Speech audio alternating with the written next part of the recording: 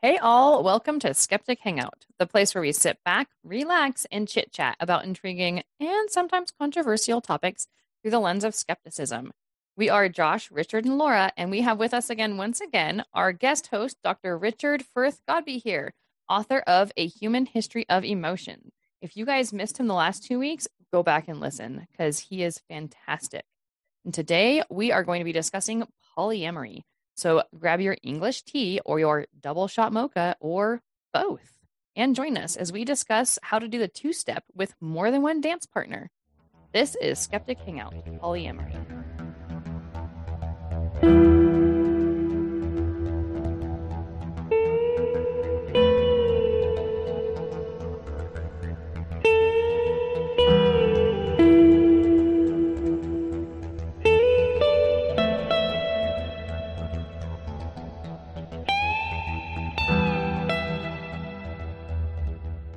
All right, I had a question to start you guys off with, and I forgot what it was. So, Josh, give it a start.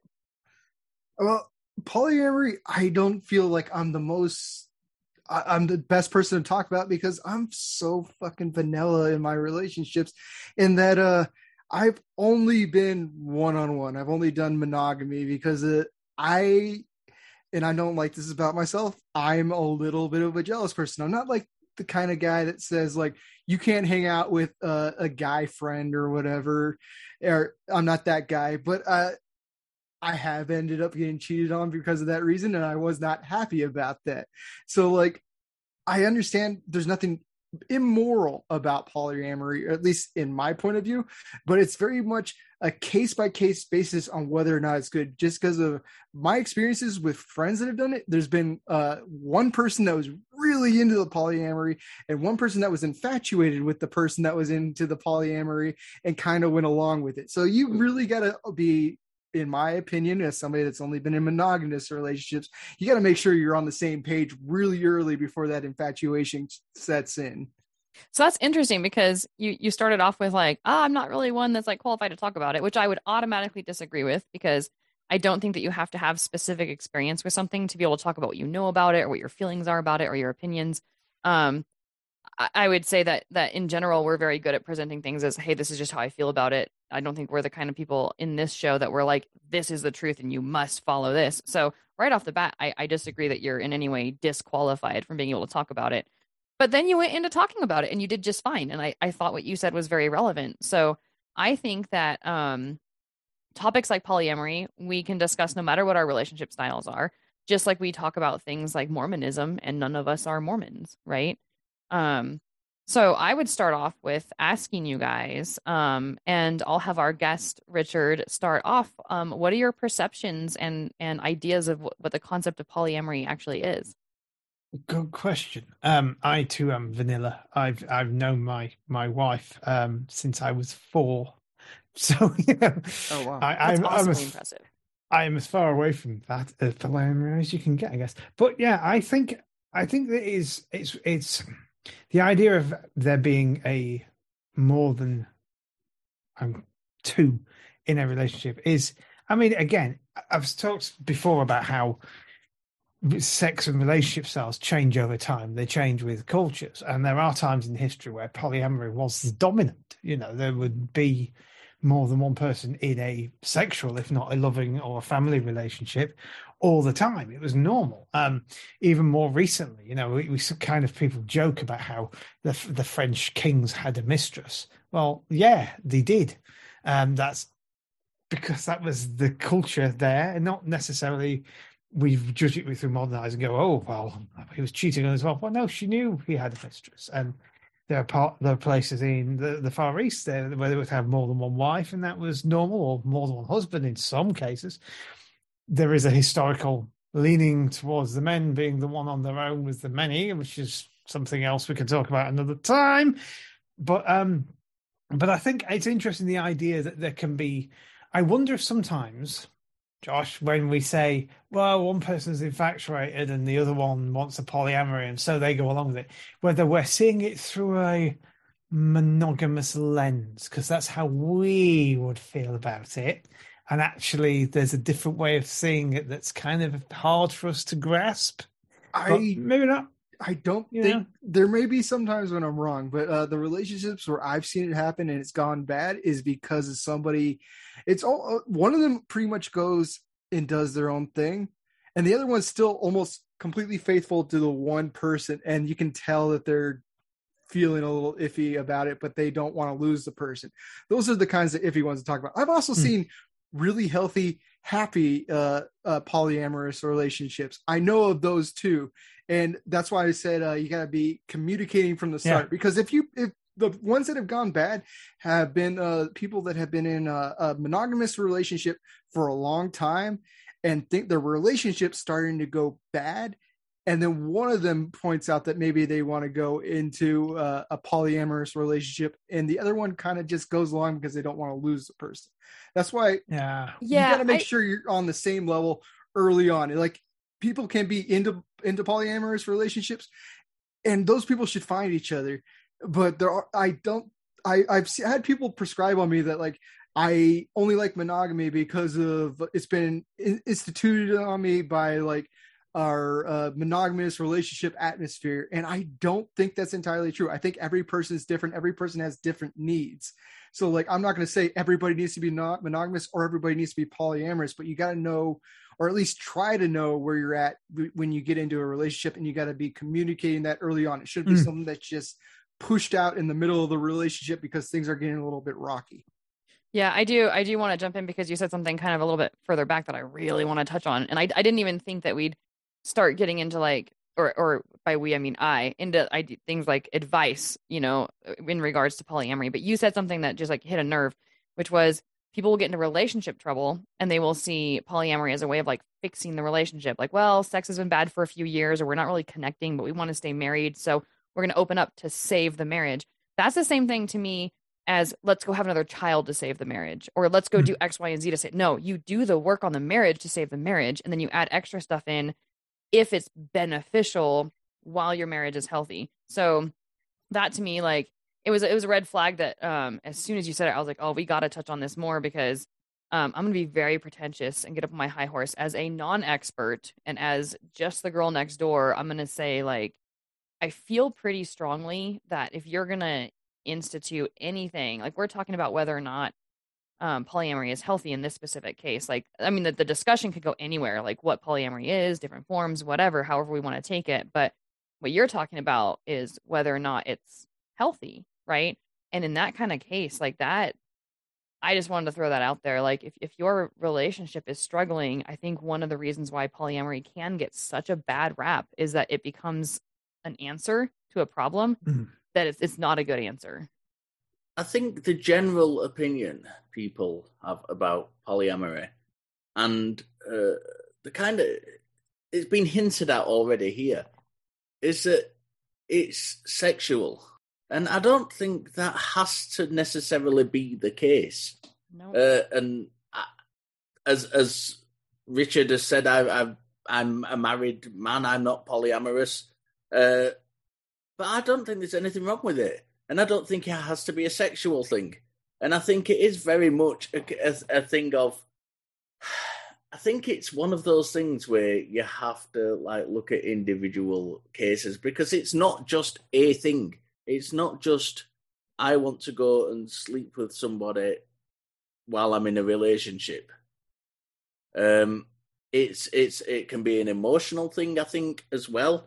There are different circumstances surrounding it, whether you go into a relationship with it being agreed before you even start, whether you invite someone else into your relationship after it's already begun. There are lots of different circumstances around it. I don't think it's just a thing. And I think certainly to my mind, when the word's mentioned, what immediately springs up, it's kind of probably the same as what everybody or a number of people think of when the words comes to mind. It's a sexual thing where three people are having a kind of a menage a trois kind of thing. And of course, that doesn't even have to be a part of it. It can be a loving relationship between two people, and one of those person is in love with someone else and they're having a relationship. It doesn't even have to be co-habitual. And there are lots of different, I think, aspects to it. It's not just a black and white thing, and I think that's interesting. It'd be interesting to delve into some of those aspects. Yeah. See, the only time I've heard it not be part of the sexual component is when it's been used as like a power component. Like Joseph Smith, for one, who some of it was sexual, but he had a lot of wives and not all of them were for sex. Some of them were specifically for like dominating over another faction. It was like a political move almost. Yeah. Then instead of something like, I'm going to bone your wife, it's like, your wife is my property kind of thing. That's when I've seen it go beyond sexual, but he still was having sex with a lot of different women. He was still definitely having fun with it. It just wasn't 100% sexual.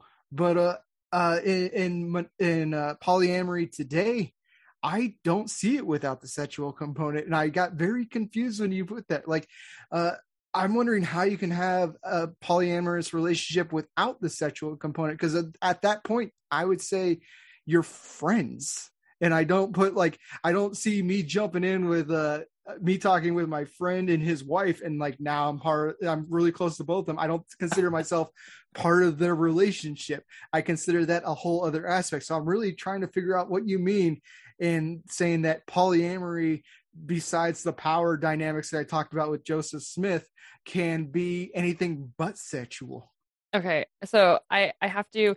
There's a lot there, and what I hope we can get to eventually is like some different forms of polyamory, because like the word itself just means multiple loves. Like there's so many different ways that people can practice it, in different relationship formats that can come out of it. I mean, even in monogamy, you have different quote unquote relationship formats where people do it differently.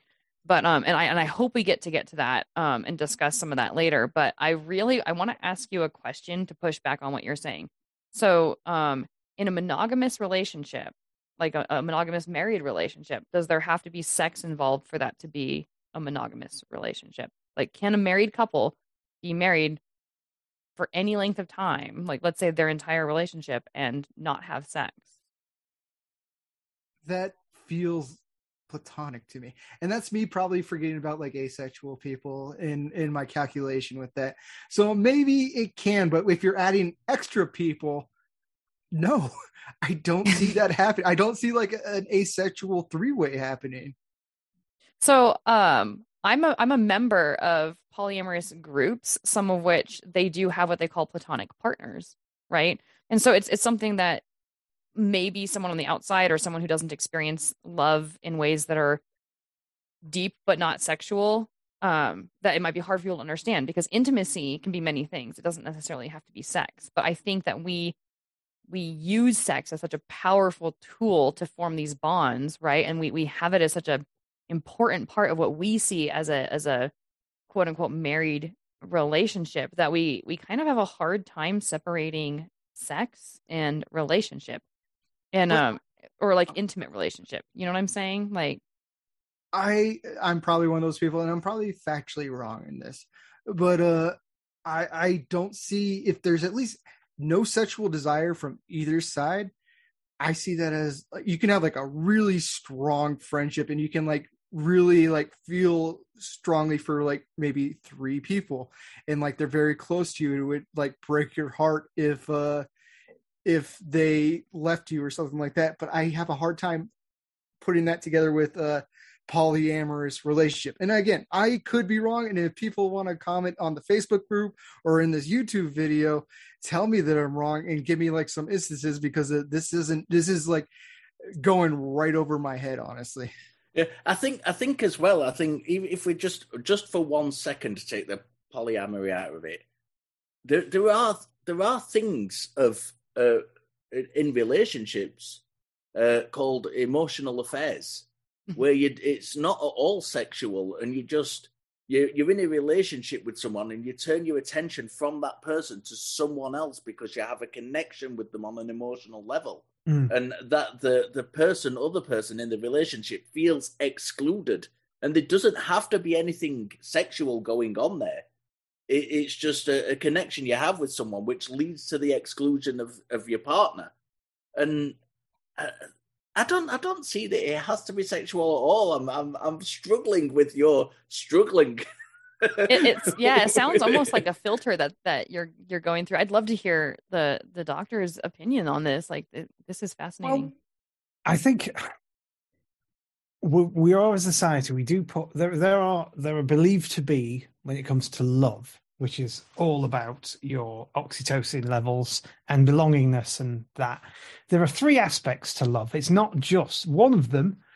Is intimacy, it's sex, it's this period known as limerence, which is the early relationship where you just have sex 24 hours a day. You don't sleep, you don't eat, you just go at it, hammer and ton. But that's not all there is to a relationship. There's also passion, which is not necessarily sex. It can be hugging, it can be being intimate in other ways, it can be being close to each other in ways that you wouldn't be with a friend necessarily, but it's still not sex. And then there's this idea of attachment and commitment, the idea that you're attached to them and you want to remain linked with them in this strong way that you wouldn't want to let them go. You want them to be part of your lives closer than other people. And it is entirely possible to have a relationship without that intimacy bit, just with the passion and the commitment. There's no reason why that can't happen in a polyamorous relationship. There can be more people that you feel passionate about and committed to. And I suspect there will be times when there are some you can be intimate with and some that you feel more passionate about and some that you feel more committed to. And it will be in different levels of these aspects, depending on the relationship and the dynamics within it. And so, yeah, I don't think it's we do like to focus on the sex bit because that's really fun. And it is important. But there are other bits as well. Yeah. I don't know. I just keep wanting to go back to the idea that if a polyamorous relationship can only ever like have some sort of sexual component, like that would also mean that a monogamous desire is what I'd say. Yeah, I would just keep going back to the monogamous relationship. Like you're putting a standard on polyamorous relationships that you would then have to also apply to monogamous relationships, and I would say even more so, because now you're talking about only committing yourself to one human being, for the rest of your life, and you're not going to have sex with other people. But if you're also not having sex with that individual, then why be married? And I think there's a lot of reason to still be married. I think that sex is one component of an intimate or romantic relationship and doesn't have to be present for a married couple monogamously to remain monogamously married. So it to me, like the importance of sex, like we can definitely talk about that. And I would definitely acknowledge that overall as a society, sex is important. As a species, sex is important. I just want to keep, I don't understand where the disconnect there is. What I find really interesting in this is that, and this isn't a criticism, I'd like to say that before I say it, because I can criticize. This isn't one of those occasions. Two members of this panel have already described themselves as vanilla for not being in polyamorous relationships, and I'm not entirely sure that necessarily means you're vanilla. It's the norm. It's the societal norm. Well, that's kind of what you say when you say vanilla, is like you're going with where more the norm is. It's not necessarily saying like it's boring to me. At least that's how I interpret it, because I have a good time. It's just not me striking out away from what's the societal norm. I guess so. Okay, maybe I've got the wrong understanding of vanilla there. Yeah. A different interpretation of vanilla. I was going to say, like, semantics matter, and I know that words are descriptive, not prescriptive, but how vanilla is typically used is in relation to kink. Right. And so when you use the word vanilla, to a lot of people's minds, like my mind included, you're saying that polyamory is a kink. Right. Oh. And that's not necessarily true, or not necessarily. I'm not vanilla then. in society nowadays. Can we do a whole new episode on kink? Well, in society nowadays, I would say polyamorous people are viewed as being more kinky, and that might change as polyamory becomes more the norm, and I see more people latching onto it, and then it eventually will lose all that. But I do think what's considered kink does change with the years and everything. Mm-hmm. So like, yeah, I kind of am lumping it in with kink, but I'm not saying it's kink. It's stapled down as kink permanently. I'd say like right now, right the way the society is, it's definitely in the kink range. And I'm not saying there's anything wrong with kink, but it's just above where the norm is, and there's nothing wrong with that at all. In our society, yeah, because of course there are cultures where polyamory is just is the norm. Well, like I've said it in another episode, if we go under Rome, the days of Rome, it wouldn't be kink at all. It'd be the norm. Kink changes with society. So it's not shaming it, saying that it's outside of the norm. So I want to go in kind of a little bit of a different direction, because what I was thinking about earlier when we talk about polyamory, like polyamory can be so many different things, but a lot of people think of it as polygamy, which is the marriage of one man to more than one woman. And there's so many different forms of, like, I didn't even know the term polyandry, which is a single woman married to multiple men. I didn't even know that until college, right? And that I learned it in an academic setting, not even in a fun, kinky, sexy setting. So it's interesting because then you also have these things like can I just interrupt and say academia can be fun and kinky? Absolutely. Okay, let's second that. Yeah, no, I'll stand corrected there. But yeah, no, it's our society really does view the idea of multiple relationships through just a very, very narrow lens. And so when we open up the discussion of polyamory, different people have different preconcepts of what it is, whether it's good or bad, what it looks like. Like Josh, what you were saying with, well, it has to involve some level of sex. At least, I'm not saying necessarily sex, but at least desire for the other person. But see, that's already a step back, and I appreciate that. Yeah. So, like, yeah, you don't necessarily need to be banging them, but like the idea of banging them has to have some kind of appeal to you.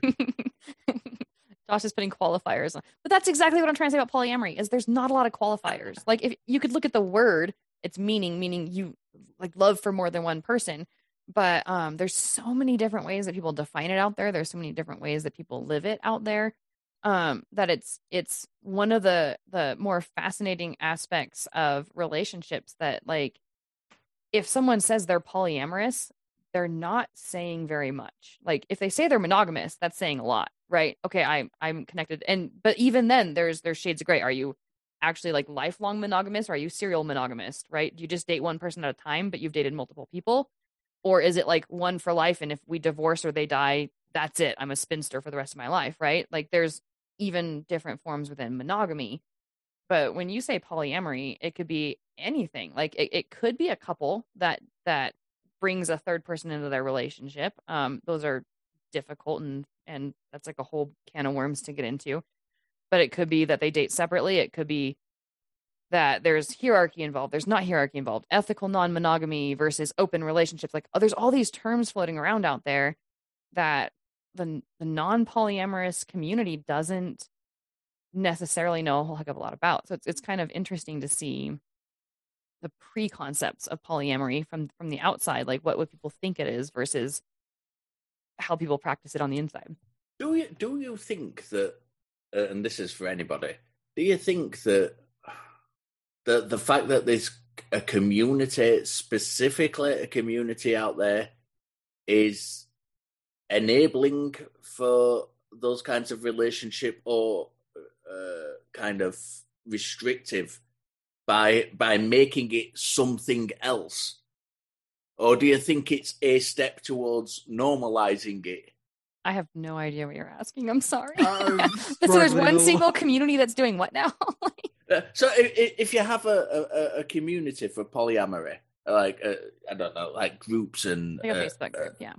Right. So are they kind of making it look like something other than normal because there's a specific community, or is it a stepping stone to normalizing it because there's a specific community? Like, because there's no monogamous, well, there could be, but I've never heard of any monogamous groups getting together and talking about how, hey, let's all get together and not screw each other, I'm coming with somebody, kind of thing. There are. Oh my gosh, there are groups like marriage support groups.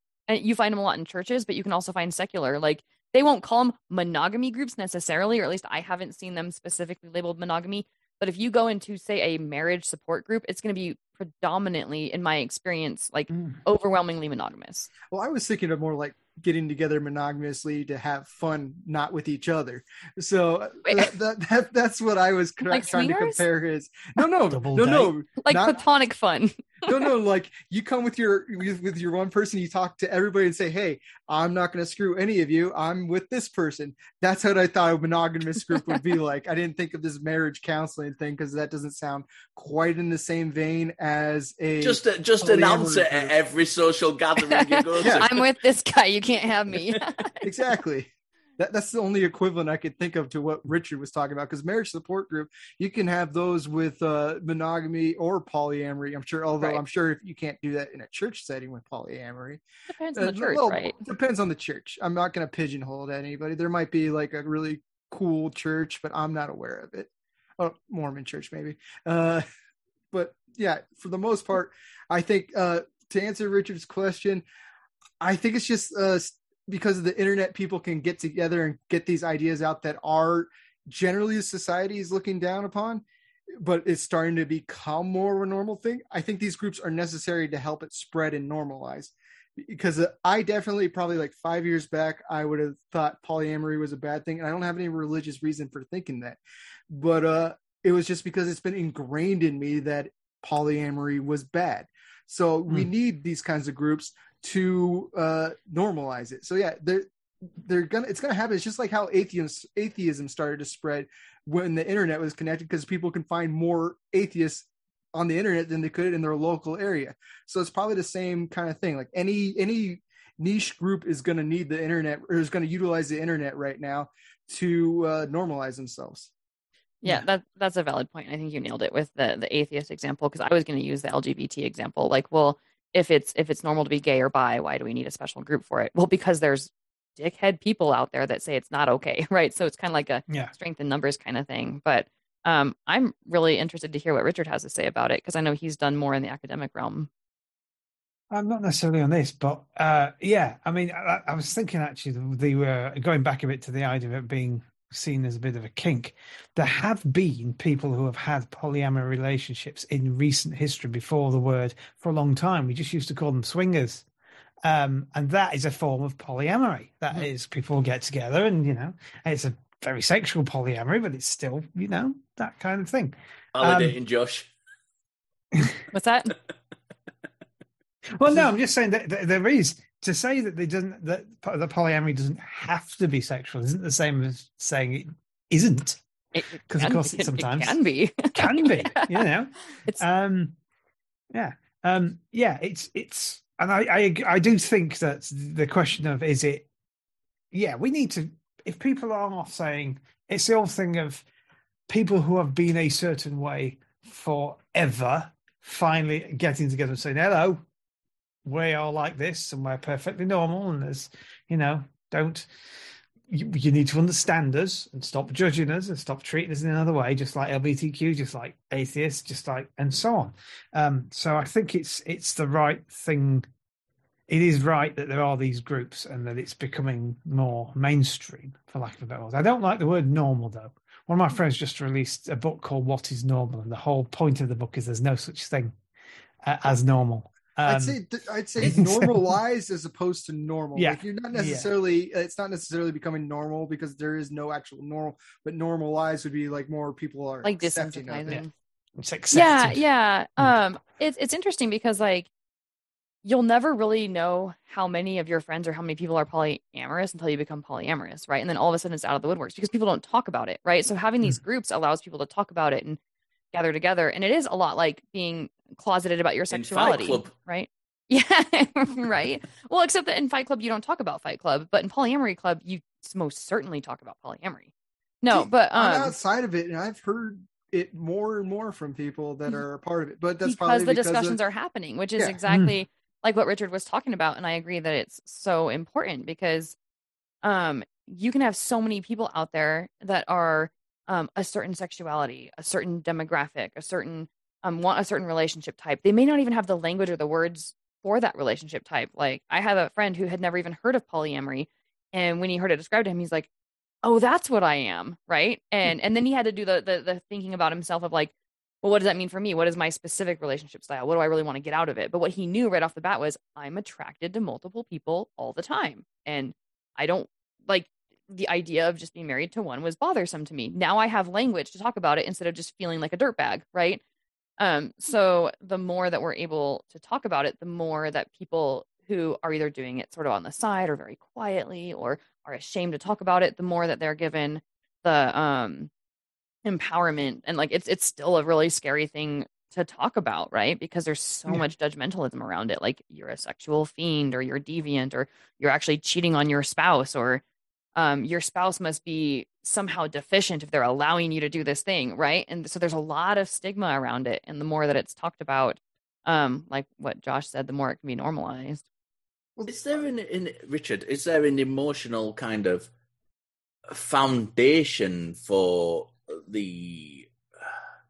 whether an individual is more predisposed to polyamory or monogamy? Not really emotional. Different. I mean, I talked about Sternberg's theory of the love triangle, the intimacy, passion, commitment thing. But you know, it's sexuality is its own thing. It's a different part of, if you like, the brain structure, the brain chemistry, the bodily makeup of people, and that goes down to whether you are predisposed to monogamy or not, I guess. I don't think there's an emotion. I think the emotion's the same. It's just how it's directed, how it's understood in the context of that person. Because the thing about emotion is, for long enough, people since 1970, this idea that there are basic emotions all humans have, and Disney made a film about it, and you know, a very good film. It's just crap science. We now know that's not the case, and even individuals will experience emotions differently to each other, and it's the same with sexuality. I mean, on one hand, you're right, Richard, that creating a box is a box, and the box is fake, really, because there's all sorts of blurred edges, and there are people who are mostly monogamous, and there are people who are completely polyamorous, that's sort of where it is at an emotional level, in that it's probably something to do with, at a guess, the way that oxytocin and dopamine work in the system, and the way that they are genetically, the way you attach to people differs from people to people, the way that they work, that particular chemical, and others. So in answer to your question, I doubt there's been enough research done, but I've read lots of stuff and done lots of stuff. I would say probably there is. Everybody has a different brain. Put it down to that. Everybody has a different brain, and all our brains work differently. And so, in this respect, who and how many we feel attracted to is going to be different. You know, it's natural. I have a fascinating counter question. You're going to have the same answer, but just it's so I'm not expecting an answer to this question, but it's just a way of turning it around. Is like, instead of how many people are predisposed to polyamory, which again, like what form of polyamory is it? Is it swinging? Yeah. Is it just like sex with multiple partners? Is it more than one deep relationship? What does it look like, right? But is it just as fascinating to me as how many people are predisposed to monogamy, right? Like I had heard a, you know, it's like one of those, like you throw out statistics, you don't know where the fuck that they came from. I heard a statistic somewhere in a podcast that was like 20% of people are actually monogamous, even though many people are practicing monogamy. I don't know where they got, it was like a study done somewhere. I'm not verifying that fact, but what I'm trying to say is it would be fascinating to look at it from both angles. Like, monogamy in this particular society is like the norm, but it's the norm that's presented as like the only option. And you have to kind of go outside the box to seek outside that option, or you have to be willing to appear to be a little bit rebellious, you know, to go outside that option. And you have to be prepared for pushback. So my question would be both ways, right? Like how often are we predisposed just to monogamy, to being attached to one partner, either long term or for our entire lives? Because I do know that, well, I say I do know. I suppose that there are a certain percentage of brains that will form very, very few attachments versus the brains that will form many, right? Yeah. Yeah, it's probably. I mean, I'm speculating here, sort of. It's an educated guess, if you like. But there is. Let me take something else as an example. There is such a thing in the brain as dopamine desensitivity, and people who are not very sensitive to dopamine levels do things like base jump and mad things in order to get the dopamine rush that some of us get from just watching a good film. You know, it's sort of, it's we all have different levels of our tolerance of dopamine. I suspect that very similar things like oxytocin and that have a similar reuptake tolerance and intolerance. Different people have different amounts. So some people will fall for everybody they see all the time because the oxytocin just goes. And like their brains go bananas over people all the time. Yeah, I know people like that. Yeah. Yeah. And so some people remind me, because I'm trying to remember. So oxytocin, is that the bonding? That's hormone? The bonding chemical. Okay, the one that's like, oh, I love you. I need to be around you. Yeah. Okay. Yeah, that's the one that and when a dog comes and goes crazy, it's flooded with oxytocin. That's my dog every time I come home. Yeah. And some people, I think, when I think about it now, I'm one of them because I don't have all that many friends, as well as being incredibly monogamous. I also don't have a huge number of friends. I'm not somebody who's got like hundreds of friends. I could count them on a hand or two hands. So people like me probably have a much lower, higher tolerance, if you like, of oxytocin, and so we have more closer, smaller relationships. I don't know if I could get someone to give me a big bag of cash. I'd go and research it. Anybody out there want to fund me to research? I'd be willing to perform the research for a certain fee. Yeah, I could just need the money to be able to get the resources to get the people together. And then, because I'd have to track a lot of people, I'd have to do lots of tests. It would involve me getting medical doctors involved to test their levels of chemicals and stuff. But I'd be fascinated to do that, actually, because just as a guess, I reckon there is probably an oxytocin tolerance the same way as a dopamine tolerance and the same way as an adrenaline tolerance and blah, blah, blah, blah, blah. And that may be the underlying cause of the various forms of relationship. I'm wondering how they took care of the variables in that study that they're talking about. Because there's people like me who, when you were talking about your friend, it kind of rang some bells off in my head. And like he was saying that he was attracted to other people, but was still doing monogamous relationships. And like, I think most people can be in a monogamous relationship and like, I see hot women all the time. I'm not going to cheat on my girlfriend though, but that's more like, I can see women that look sexy, but I also enjoy the emotional relationship that I have with my girlfriend. So like, I don't want to go around cheating on her. But there's also people that maybe they're exposed to temptation a little bit more, where maybe they'll start out like me and then they make it big in podcasting and they get podcast groupies all the time. And like, they're like, Josh, sleep with me. But like right now I'm like, no, because I'm only having that happen like once or twice a week. But suddenly the podcast gets more viewers and then suddenly the podcast groupies are all over me, tempting me. Maybe the brain starts to change a little bit because there's more opportunities to break free of the monogamous relationship. And I'm wondering if that study could take the variables of the lifestyle of the people in the hand, because if you're not presented with a lot of opportunities, monogamy probably just is what you fall into, where polyamory could be something that if you're exposed to a lot of opportunities, you're going to fall into polyamory. Yeah, I don't know. I think in this specific case, the answer to that would be no. Like, I don't see this person as being someone who's like constantly being followed around by groupies. Like, not that he's not a fine individual, but I think that, a wider study would definitely have to be done. But just my pool of one individial, I would say I don't think that's the case. The study that you took like 20% of people being and I don't know where that came from. I was just taking that one example, set off like some alarms in my head. I wasn't saying your one friend was the results of all that study. I was going back to that one study you slightly remembered. Yeah, but I do want to say that you bring up a good point between attraction and attracted to and wanting to have sex with are all different things, right? Like, so you said like, oh well, I have my girlfriend and I'm attracted to other women or whatever. Like, so for me, what I experience is I find a lot of people attractive and like in a lot of different types, and it could be like anime, it could be like real person. Like I'm very attracted to the human form in general, but not attracted to in the sense of want to have sex with. There's very, very, very few people who I want to have sex with. And so I'll even be presented with an attractive person who's like flirting with me. And I've had the opportunity in the past to just like, oh, hey, I think you're cute. I want to have sex with you. And I had no desire to. And this was a person who I found very attractive. And I've had that a couple of different times where you kind of get the proposal and you're like, nope, this would be one of those times where I should want to, but I don't. And so I think that there's sort of a distinction to be drawn there between like, as human beings, it is quite possible the vast majority of us find a lot of different people attractive. But how often and how strong the desire is to have sex with them is like a different matter. And all I was saying is it might change based on how often the opportunity happens. Because you could be completely against it.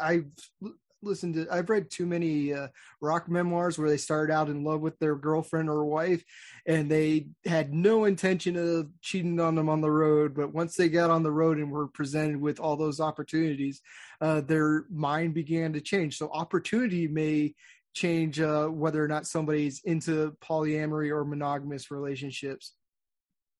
They will remain nameless and very vague. But I actually know a rock musician quite well who, when they were an American and they were on tour over here, and they told me that they were trying very hard to be faithful to the wife. And the kind of next time I saw them, they were chatting to a girl who wasn't the wife, and it was clear it was going somewhere. And I did remind this guy about what he'd said. Because it was clearly conflicted in within himself on that matter. So yeah, it's I think something we've been kind of talking about, like as though monogamy is the norm. I don't think there's ever been a time where people haven't had affairs, and I know that's not polyamory as such, but it certainly shows that it's not the norm, as in a blanket thing that that's what monogamy is, because people have always had affairs. And I don't remember a time at all where people haven't had affairs in this society where it's considered the norm to be monogamous. The difference is now we're trying to like normalize it in like to not be an immoral thing. And when you're looking at affairs, it was polyamory in an immoral way because you're hurting somebody because they weren't included in the idea of it. So that's how I'd say it's normalizing. Like, yes, people have been cheating forever, but as long as you're in a relationship where everybody's okay with it, that's what I'm thinking of polyamory as trying to get normalized today, as it not being an immoral thing where you're hurting somebody when you do it, or at least you're not trying to. This is where we start talking about like words and semantics and like people's perceptions and stuff, because from a polyamorous perspective, the like cheating and adultery and stuff is not polyamory.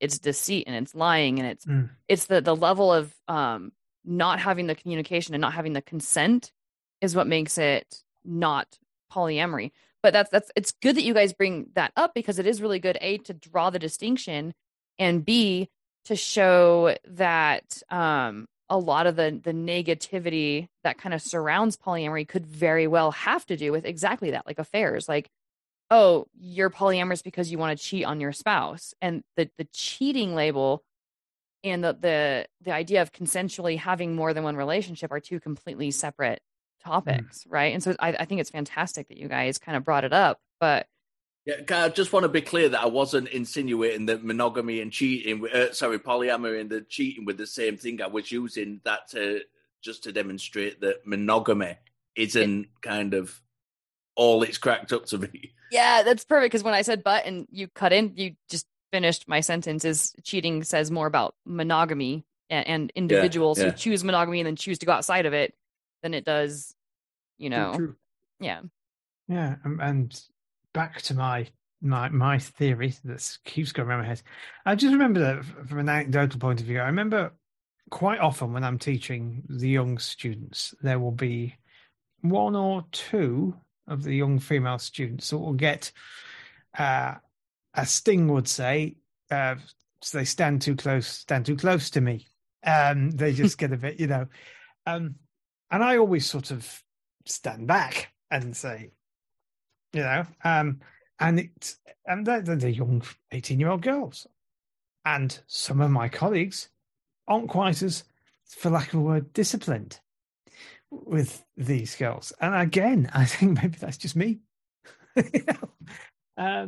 So yeah, there can be temptations there. Not for me because I'm weird, but for others, there can be temptations there.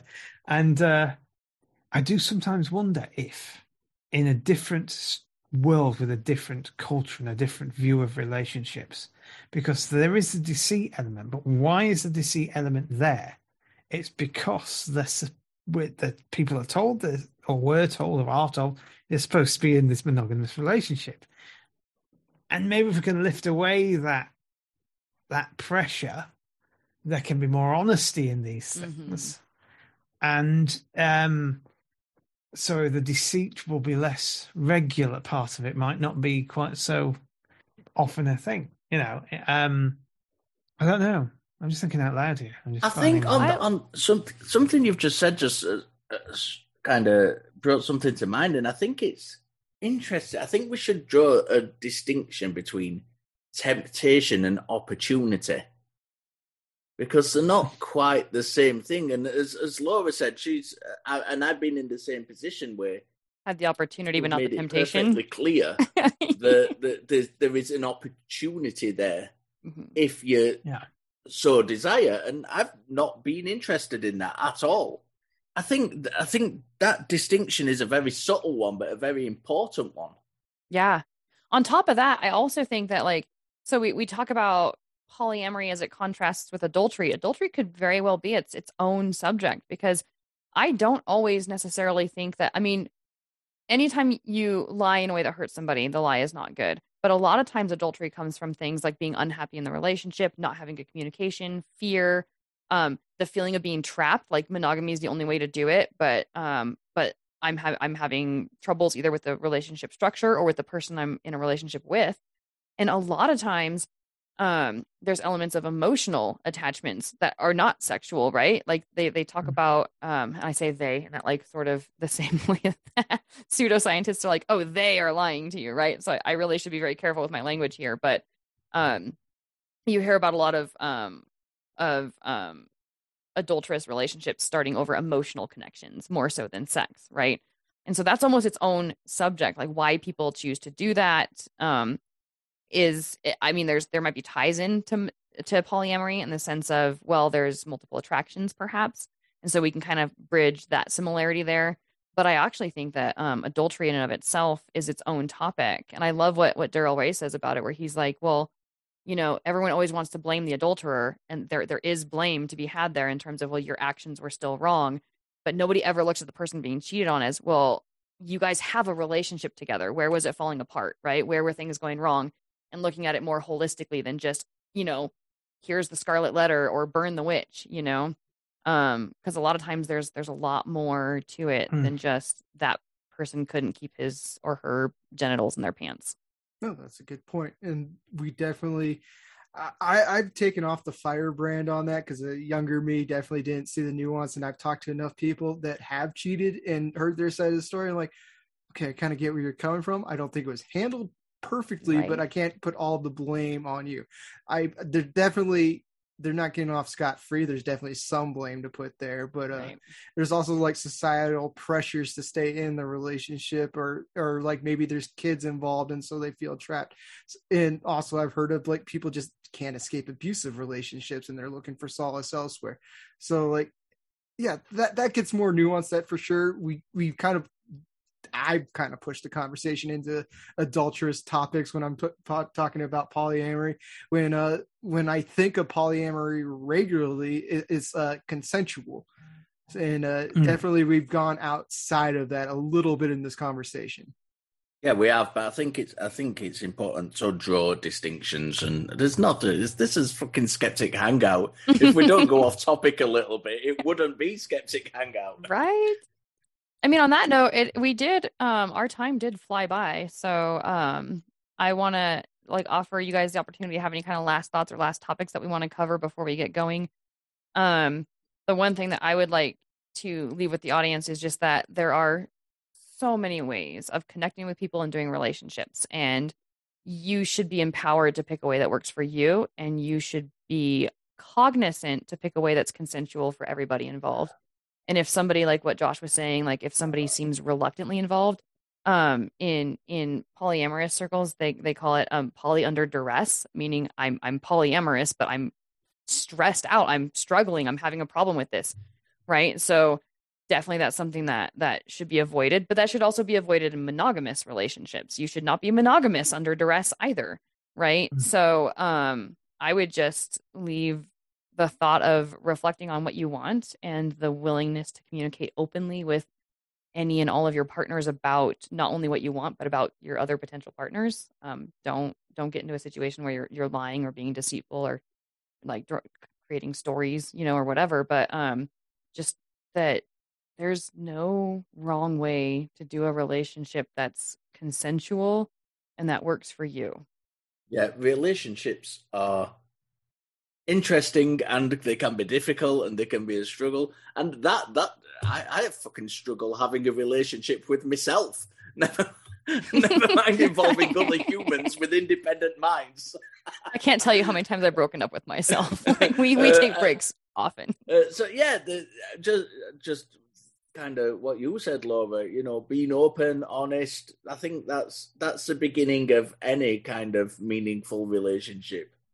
Honesty, openness, put on the table exactly how you feel and what you want and your expectations and what you're willing to give.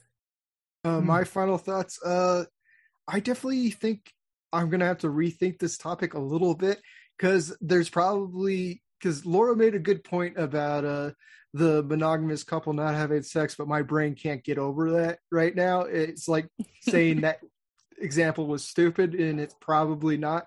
So hammer me with this is the video where I want the most responses to, telling me why my stupid brain can't see polyamorous relationship that's not sexual, because even with that example I'm like, there's just something wrong in there.